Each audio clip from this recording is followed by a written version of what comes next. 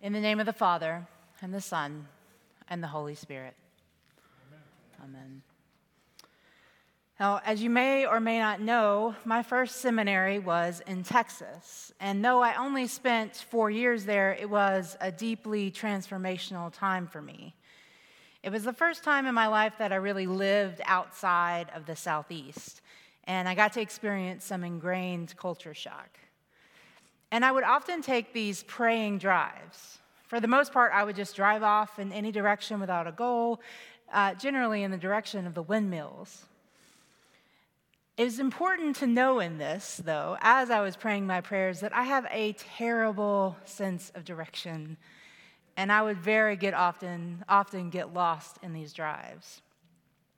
One time I was prayerfully lost, and I noticed that the road had signs saying FM 1750, and I couldn't figure out what the road was actually called.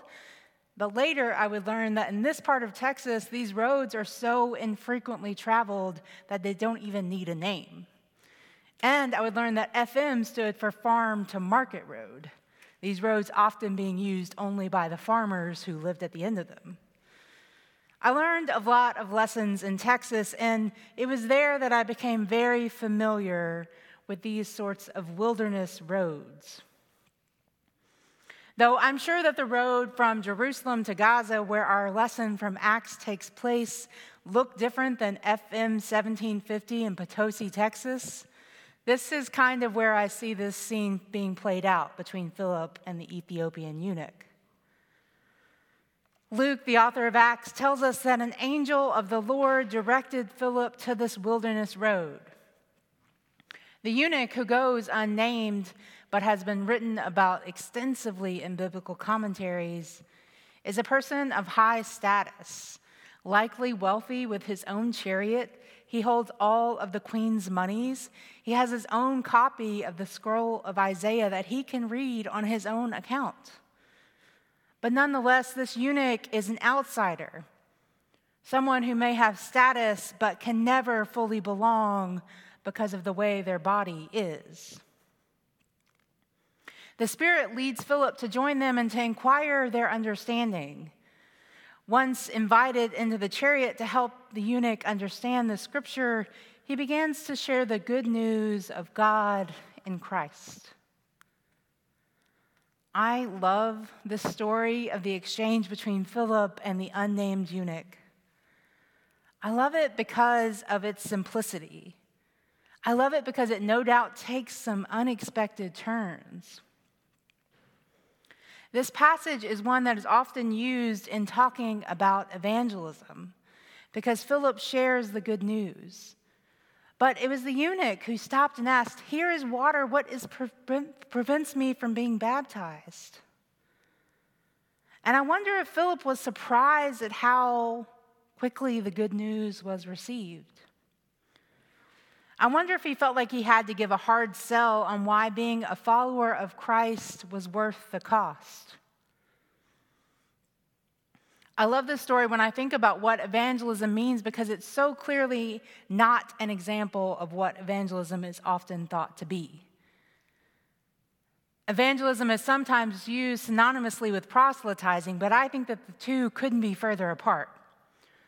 The first literally means to share the good news. We see Philip follow the Spirit's leading, engaging in an honest conversation with someone who is on the outside of the bounds of society, and to share why it matters to follow Christ.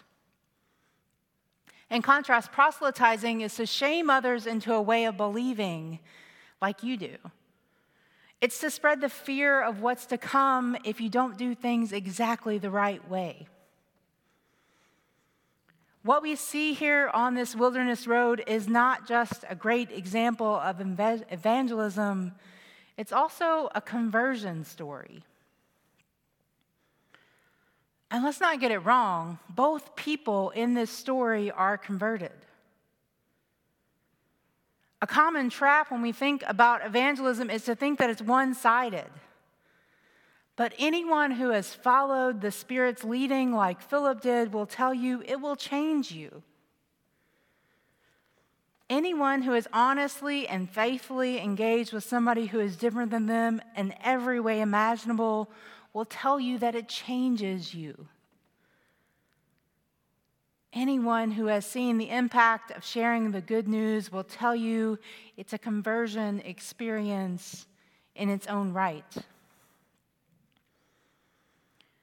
Being a part of the Spirit's work in this world, being a part of bringing God's kingdom on earth, is a humbling experience. It's a reminder that we are not the gatekeepers of God's salvation. Because it was not Philip who stopped the eunuch's chariot and asked him what was stopping him from being baptized. It was the choice of the eunuch. And it's powerful to see the effects of the gospel so quickly and so fully. In the days leading up to Pentecost, we hear these stories from the book of Acts on Sunday mornings because the church was in its early stages. The glory of the resurrection still feels like a live wire, and there's a hunger not just for the good news, but to share the good news. For us here at Christ Church, there is an energy that I think probably feels similar to what that early church felt. We'll spend the weeks leading up to Pentecost working our way back to in-person and to communion.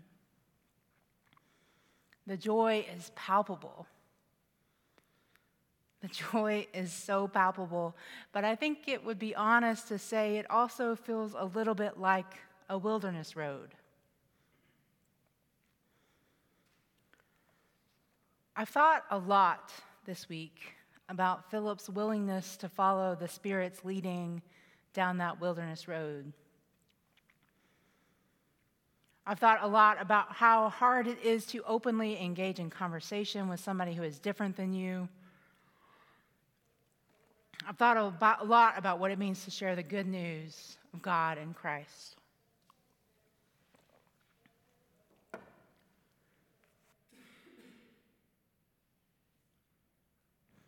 I've thought a lot about what it means to share the good news of God in Christ not mere days after the resurrection, but 2 millennia. I've thought a lot about the eunuch, who somehow sits both inside and outside of society's norms.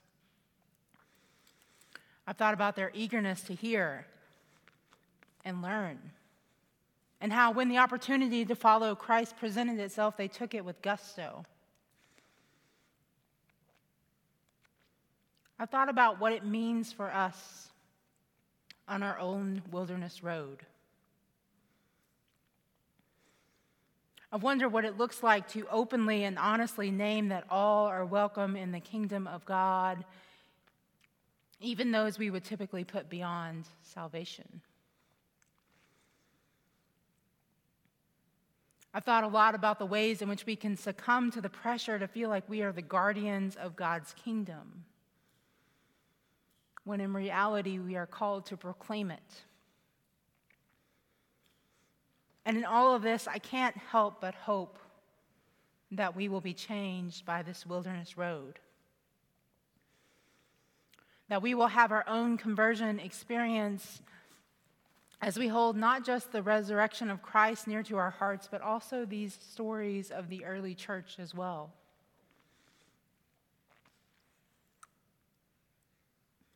This week, I invite you to get prayerfully lost. Get prayerfully lost on the wilderness road. Pray that you may hear the Spirit's calling upon your lives, because make no mistake, each of us is being called to do something.